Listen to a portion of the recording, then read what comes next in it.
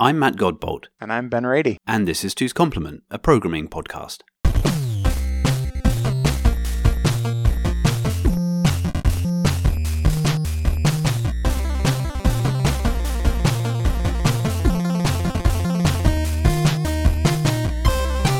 Hey Ben.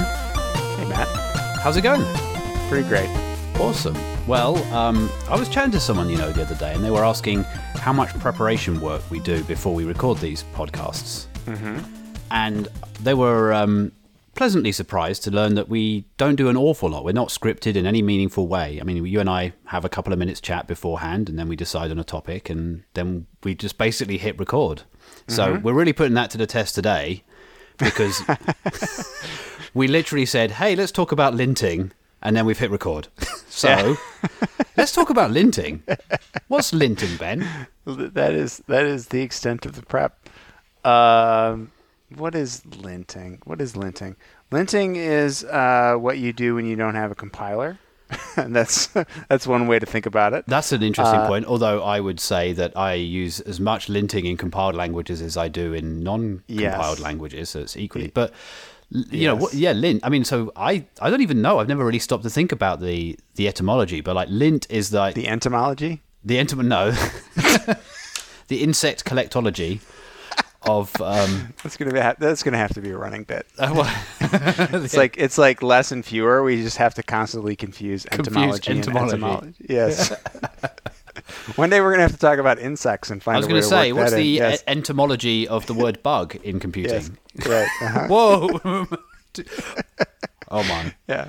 So, but lint is like the stuff that you find at the bottom of your pocket after you've worn a pair of trousers for a while, and you go, what is all of this nonsense? And bits of fluff and whatnot. And presumably linting, the code term, comes from like the removal of that. Like, let's get rid of all that fluff. Let's clean it up. Let's get the little brush out. But I guess I honestly don't know what that's from. I don't know where it comes from, but what I think of it as is essentially static analysis of code and the application of relatively straightforward rules to say, no, this is how the code ought to be.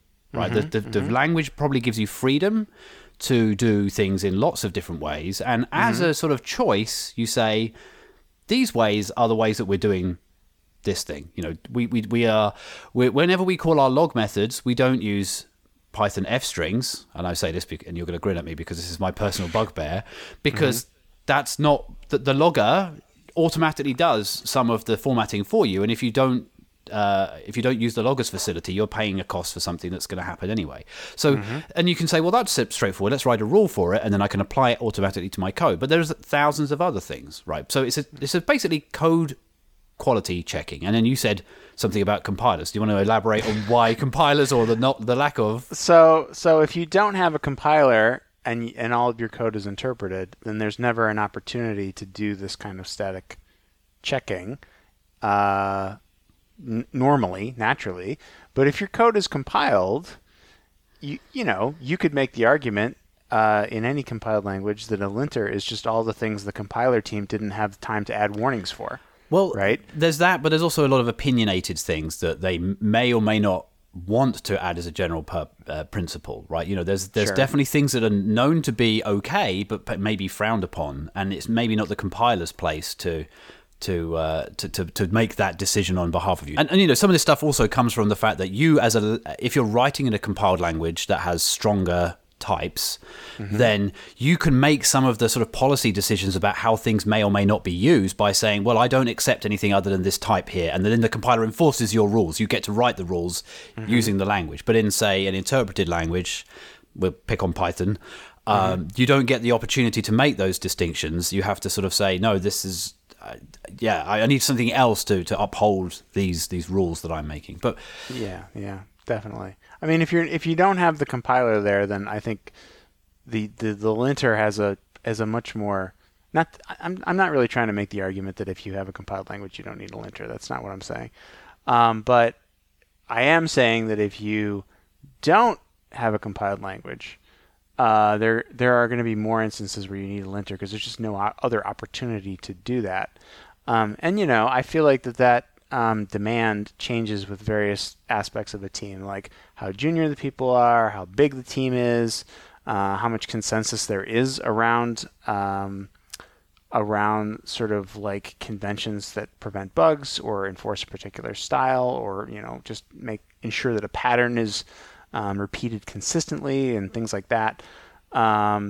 It's I think it's actually quite common to have situations where if you got everybody in a room to try to have them agree on how something should be, they would actually agree. Maybe after a little bit of a discussion, but they would agree, but they don't know that they agree.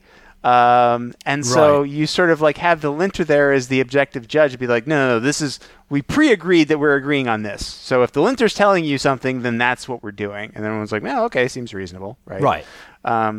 So there's sort of like varying degrees to which you might agree, but I think that can be a role that linters play is if you have larger teams especially. But really any situation where you're trying to create that consensus around like what should the code be doing, what it should not be doing, linters are a tool to achieve that.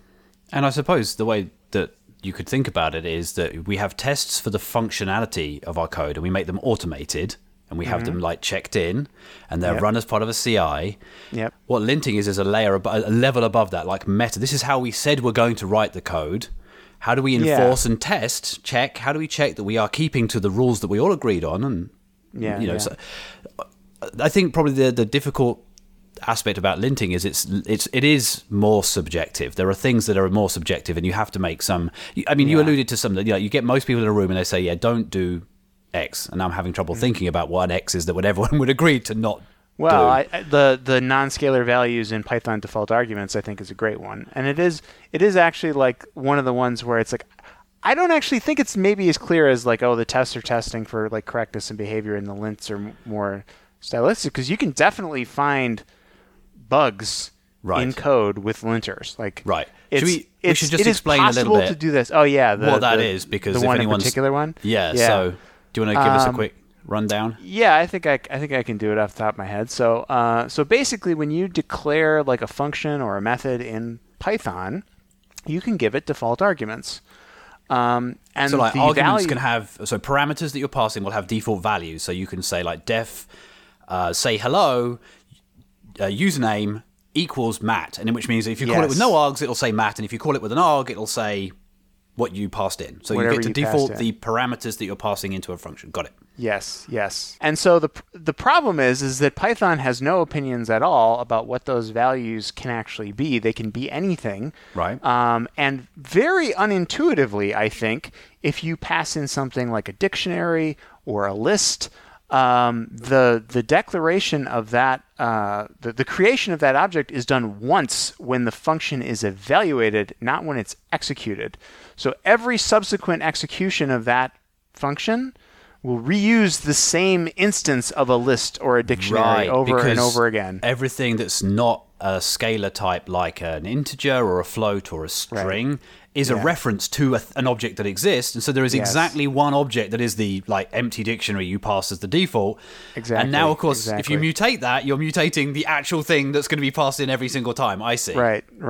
And so that seems like that's a language flaw. That seems like that's actually a problem with the language. Well, and that's why I kind of make a little bit. I mean, it's very tongue in cheek, but I make the argument, with compilers and stuff, that like the lints are just all the things the compiler team didn't get around to making warnings about, which is not. It's not really true. It's just but it carries some of the flavor. There's some flavor of it. Yeah.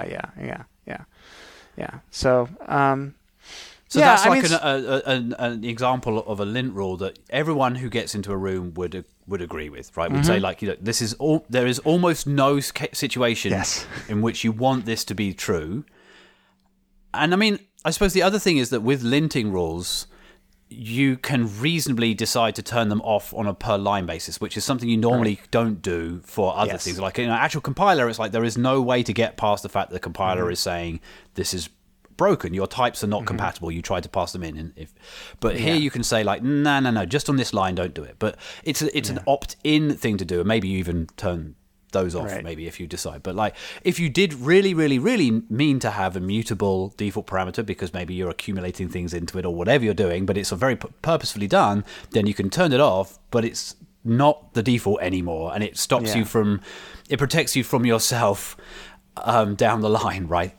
Yeah. So that's an interesting, that's a lint rule that everyone can get behind, but I'm sure there are examples of rules that people could reasonably disagree about. Oh yeah, I mean, a lot of times I feel like you'll have linters that have stylistic rules, like, oh, this variable name is too short, right? That's a linting rule, right?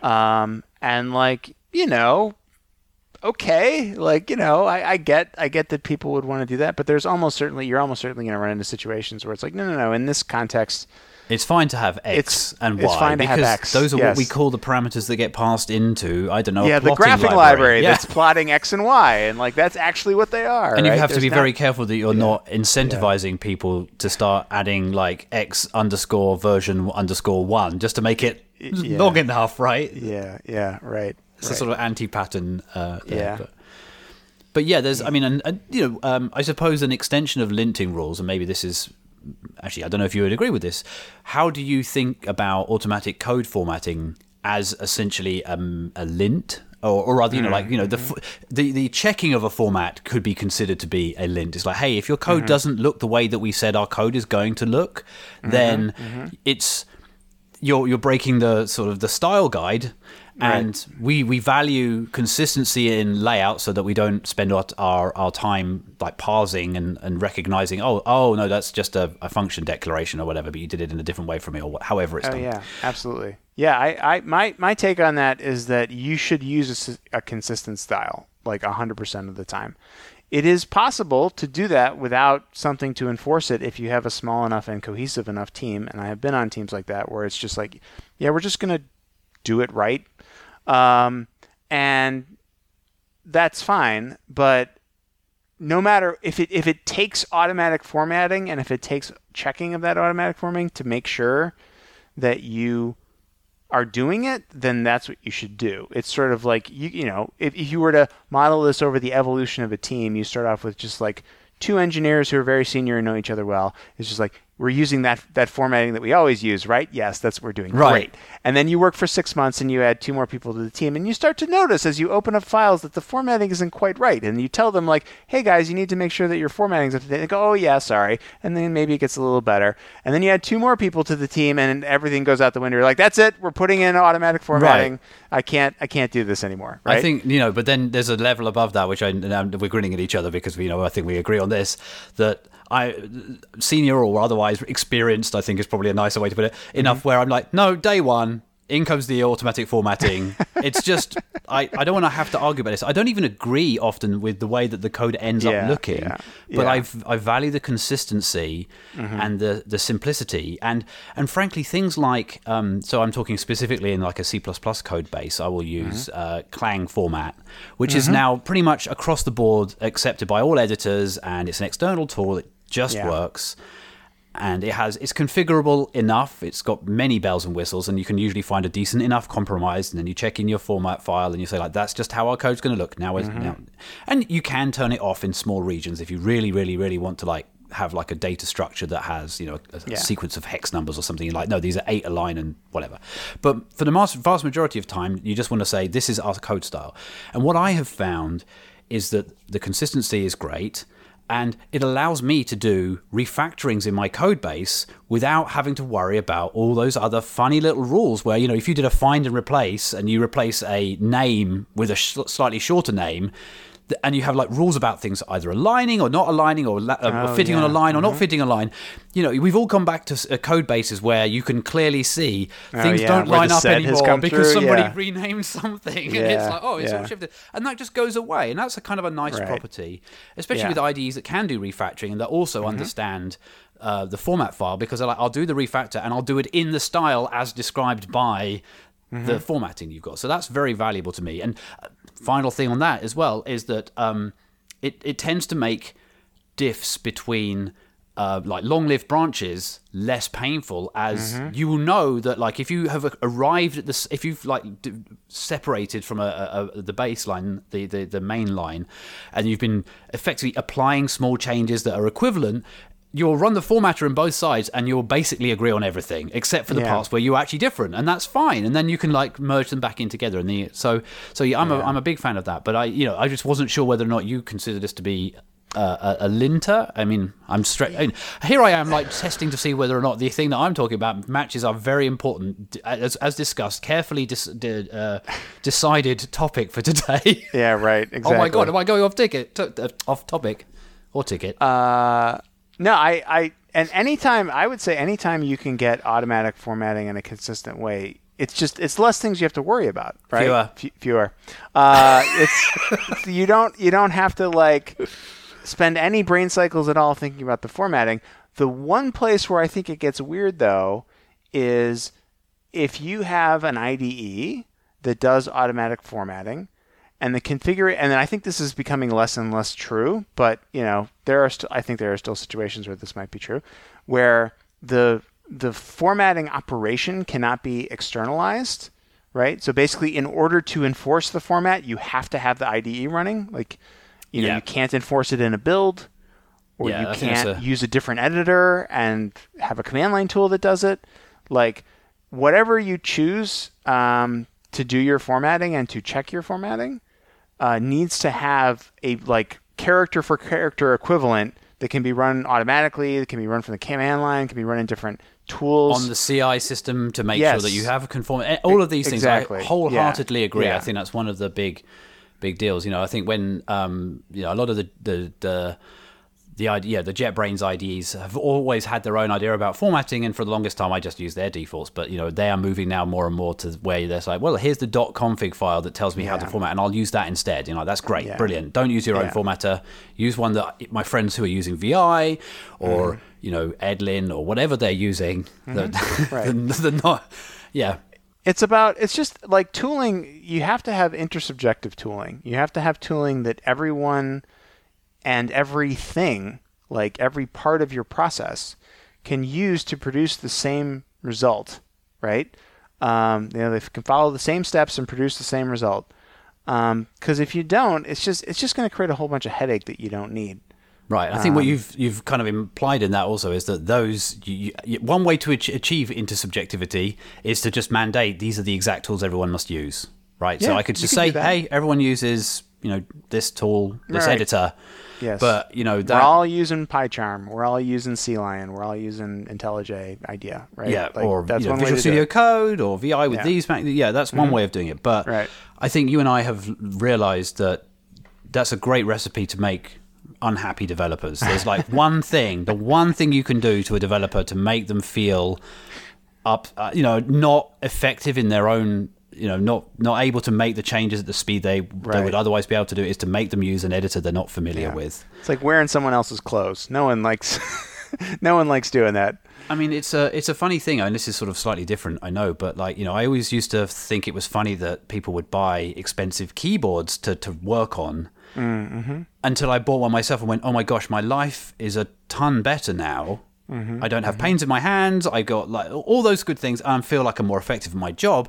And then it occurred to me, it's like that's the primary way I communicate to do my job is through typing. Yep. And so I should spend, if I'm going to spend any money on anything, I should spend it on a decent keyboard, a decent mouse, have a decent editor that I'm happy with, so that I can do my craft as effectively as I can in the way that I am happy with. And I kind of got over that hump now, that's not like, oh, I should just be able to pick up any old thing and get on with it. Like it's like you don't see musicians wandering around just picking up any old, cello and kind of going, oh, this will do, I suppose. I mean, I'm sure they can. A good musician will be able to make good music out of anything, but you wouldn't expect them to. And I'm not saying that that's what I was thinking, but it was an epiphany moment I have, and it's certainly how I'm justifying hundreds of dollars worth of keyboards to myself. Yeah. No, and I mean, you will definitely have a hard time hiring if you're like, we use this IDE and this tool chain. Very good point. And, only MacBooks and all the other constraints that you put on there. It's like you better be putting them on there for a good reason, because you're eliminating a whole pool of potentially really good engineers that will not work at your company because they can't use VI or whatever. Right. Yeah. No, that's an interesting thing. I mean, so anyway, going back to it, this is obviously us saying that any kind of linting tools or formatting tools need to be intersubjective, and the obvious way to say that they need to be able to run headless on a CI server, if nothing else, right? If only that alone, that's a good reason that's like not to have minimum level, right? Yeah, totally.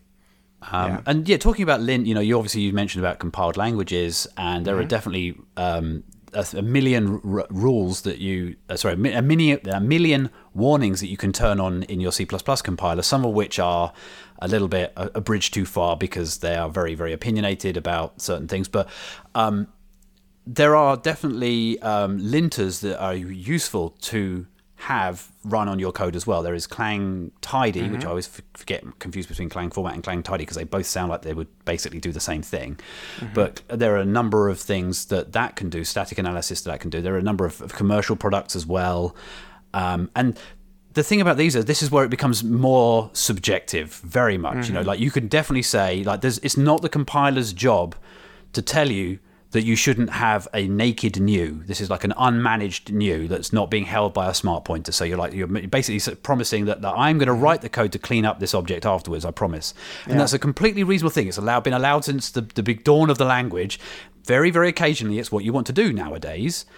It definitely should not be the compiler's position to tell you that you can't do that, is my opinion. But I think a linter could reasonably say, under no circumstances should you use a naked new anymore. You should always use one of the managed things, a smart, share pointer, unique pointer. In fact, always a unique pointer, never a share pointer. But that's a whole other talk.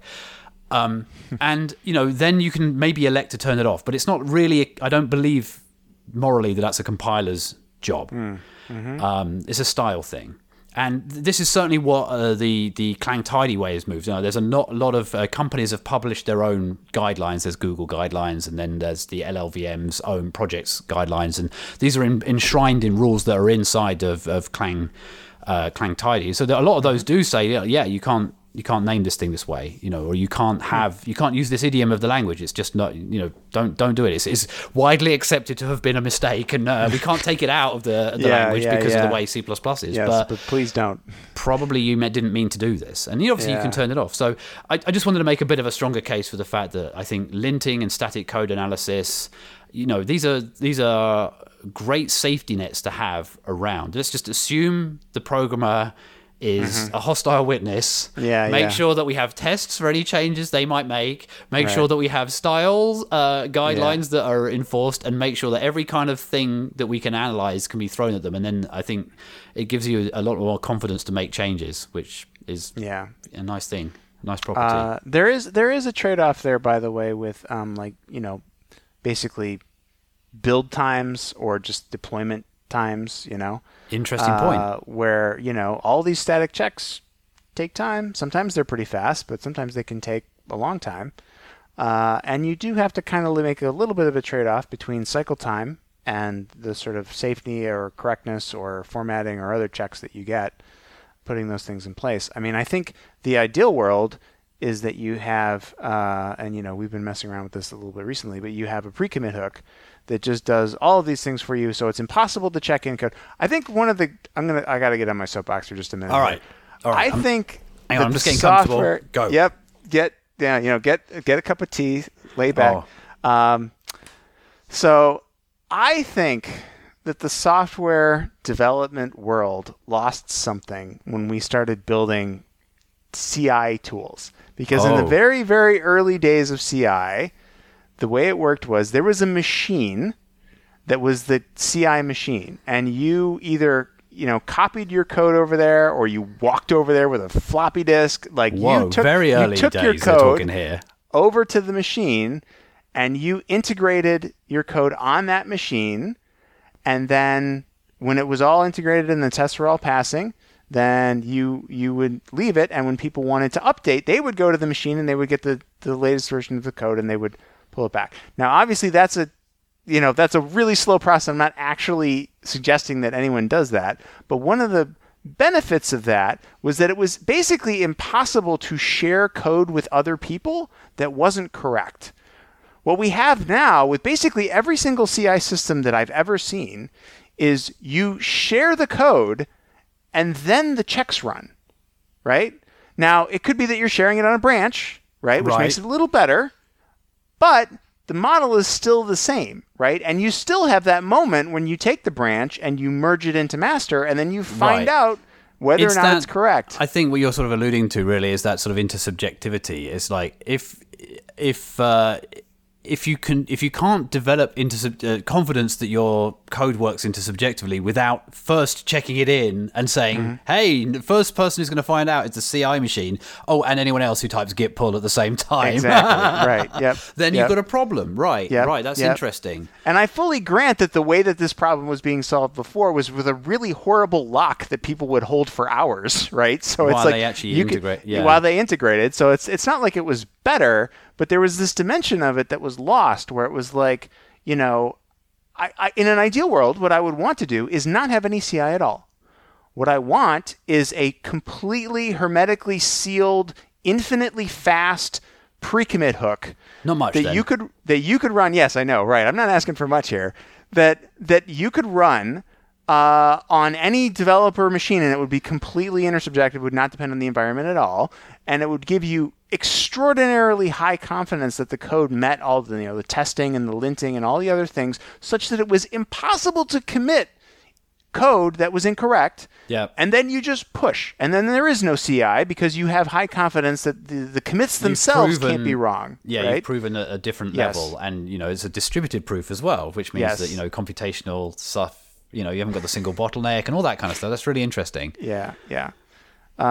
You can kind of do this with server-side pre-commit hooks, but GitHub in particular, of like 5 seconds to do it. Yeah, right? GitHub has a timeout on them. If you run your own Git server, you of course can do this. Yeah, and I have done that actually. Oh, interesting. Yeah, there was a small project where I actually it was kind of like a little bit of an experiment, but basically like the production deployment server and my Git repository were all the same thing, and I backed them up accordingly. And so you would push to the server, it would run the build in a pre-commit hook that took as long as it took, it didn't really matter, and then just deployed right onto that machine, restarted the services, and did all that. And like that was my only repository. So it was sort of like the Heroku style Git deployment, except the production server was also the Git repo. And interesting. And I would take frequent backups and snapshots of that, and that was it. That was all I had. Again, I'm not recommending that as but it was an experiment for doing. Yeah, no, I get it. It gave me this property, which was like, you can't share code that isn't both correct and in production. Right. So that's an interesting one. I guess you alluded to this earlier about the branch, but enabling requirements of PR in say something like GitHub. That gives you some of that ability. You are still using the fact that you're pushing it to some other place as a sort of intersubjective test. Then you get it reviewed, and then if you don't allow merges without the passing of a CI, then you've kind of reclaimed that. But I think probably what you're alluding to is something that we've seen at work a bit, which is that if your tests take too long or are too hard to run locally, it can be quite easy to start using a pull request as a crutch for maybe just can someone else run my tests for me? Right. And that's not necessarily a bad thing if you've got other things to be getting on with. If you're like, okay, my tests take 15 minutes because there are a whole bunch of really complicated integration tests and I want to move on to the next thing. So I'm going to push it to a branch and then I'm going to move myself to a different branch and go on, and my machine is not bogged down running these complicated things. But I think, it's sort of obviously it would be much nicer if you had your infinitely fast pre-commit hook to run all of these integration tests, and you wouldn't have to think about that kind of thing. You wouldn't have to context switch so much. Yeah, I definitely, this is maybe just a thing for me, but I definitely have this sort of like idealistic mode that I have experienced in like brief moments, and I never let go of it. And I'm always kind of like, all of the tools and all of the techniques that I wind up seeing, I'm always sort of comparing to this sort of platonic ideal of, infinitely fast feedback loops and all of these other things. And I'm like, yeah, okay, I kind of get why we need to do this.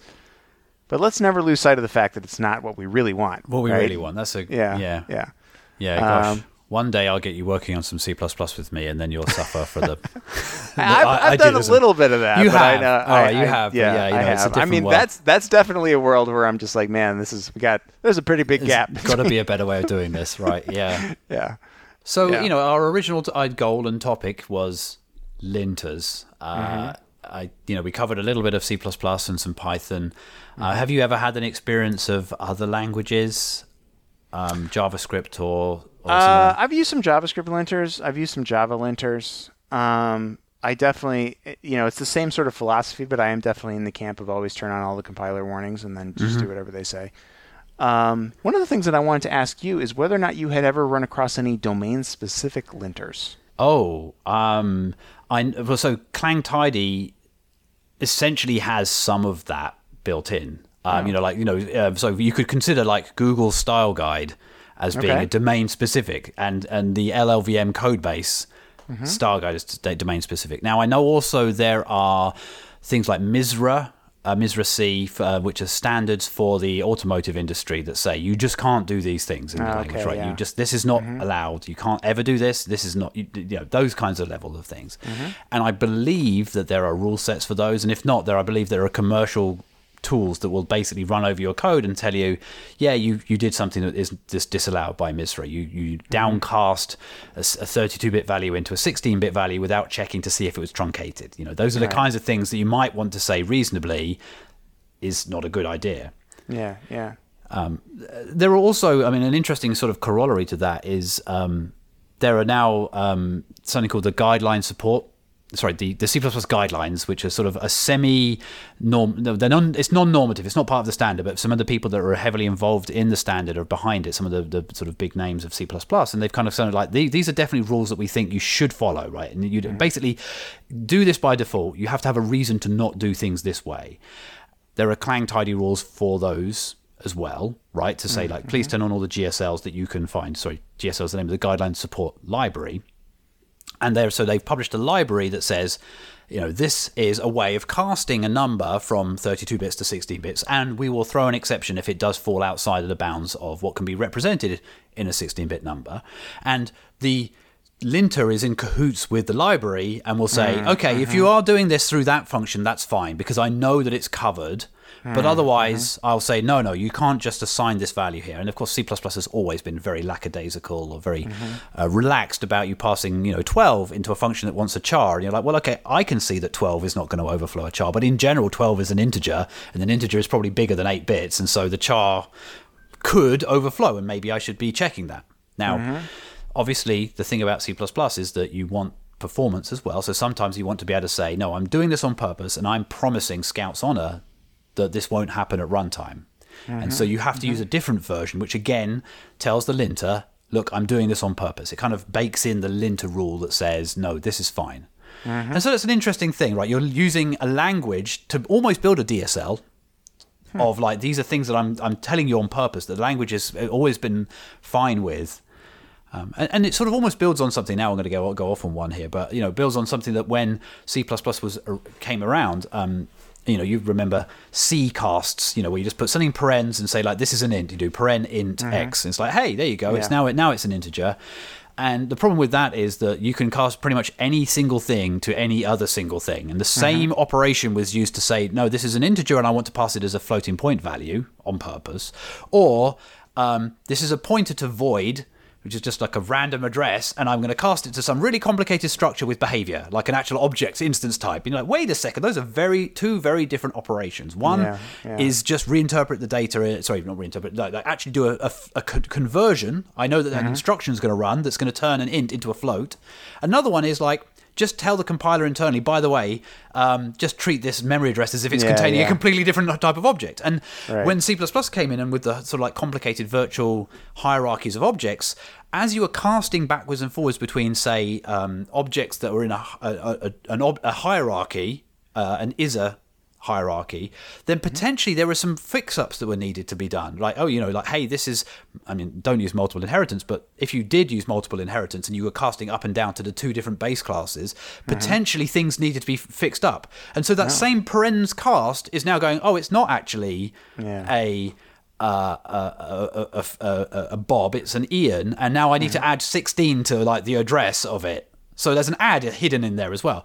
Yeah. The problem with the C-style cast is that it would use whatever information it had at the time to do the best effort of what it thought it was. So if it didn't know that Bob and Ian were actually related in any way because it only seen the declaration of Bob and the declaration of Ian, it would just go, fine, they're the same thing, fine, you told me this. But if if it had seen the class definitions that says, oh, they both inherit from two different, somewhere up on the further up in the hierarchy, then it would do some work.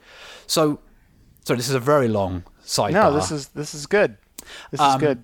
So when C++ came along later on in the sort of like the C++, I just say when this was actually I will make no bones about when this came along, but very early on in my experience of C++, there were these new style casts: static _ cast, dynamic _ cast, reinterpret _ cast, and const _ cast. They have different powers. And so if you did a static cast, you're saying, I know these are related types. You can do a conversion from one to the other using knowledge. Like that will allow me to go from an int to a float to an int. It will allow me to go from Ian to Bob if the compiler knows that they have got an inherited base class. It would be an error if it didn't. It would say, like, I don't know that these are related. And so therefore it would stop. Yeah. And so those kind of things, they look like function calls, static _ cast, template parameters, the thing. And so all the way back to the beginning now, the GSL things that are like, hey, narrow cast or narrow look like the built-in types in the language. They're just a function call that does this for him. So there's kind of a precedent for it, I suppose, is where I'm going with this. Interesting. So we need to build, what you're saying is we need to build a custom linter that can check for these kinds of relationships between Bob and Ian, and we should call it Cahoots. Because then it'd be like, you can't cast that to this. It's like, no, fine, but Bob and Ian are in cahoots. Right. That's like, that's that is kind of what the static cast is doing, rather unfortunate. But yeah, it's a funny old world. Yeah, in cahoots. It's right there. I think cahoots.config. It's right. Line 7. They're right there. Well, I guess that's linters thoroughly talked about, and code formatting and code formatting, random C++. Yes, and rants about how CI used to be back in the 19th century. I was going to say, my earliest experience with CI was a CI server I wrote myself in Python, very early versions of Python. And I actually came across the code the other day. It was hilarious to look through it and have a laugh. But one thing I'd forgotten, and that I was reminded by that, is that I had bought one of these, an outlet that I could control programmatically through the serial port on the CI machine. And I had a green lava lamp that was on when the build was green. And then I had a red spinning, like actual disco, like a police thing for when it went red. Which was a great idea. I had a great fun, learning how to get the protocol to work over the serial cable to get to talk to this funny device and putting it in there. And as you might have guessed, the red spinning light lasted about 3 minutes before it was unplugged and removed. Yep, that's right. Because it's I think I even have. Do I have? Oh, I have. All right. Okay. All right. I have to make. I'm amusing myself here as Ben, unseen, is rushed off into the background to his shelving and has come back with drum roll. Exactly what this is. Oh my gosh, we are the same person, Ben. Here's the cable, the USB B cable. Here's the power supply. Orange here's the flashing light there, little on-off switch. That's amazing. It does exactly the same thing. This is this two's compliment, man. That's what it's all about. Branched back. We've branched apart, came right back together. We're in cahoots. We're in cahoots. All right, my friend. Well, we better stop there because I don't think we can top that. Yeah. I'll see you next time, my friend. Yep. See you later. You've been listening to Two's Complement, a programming podcast by Ben Rady and Matt Godbold. Find the show transcript and notes at twoscomplement.org. Contact us on Twitter at 2CP, that's at TWOSCP.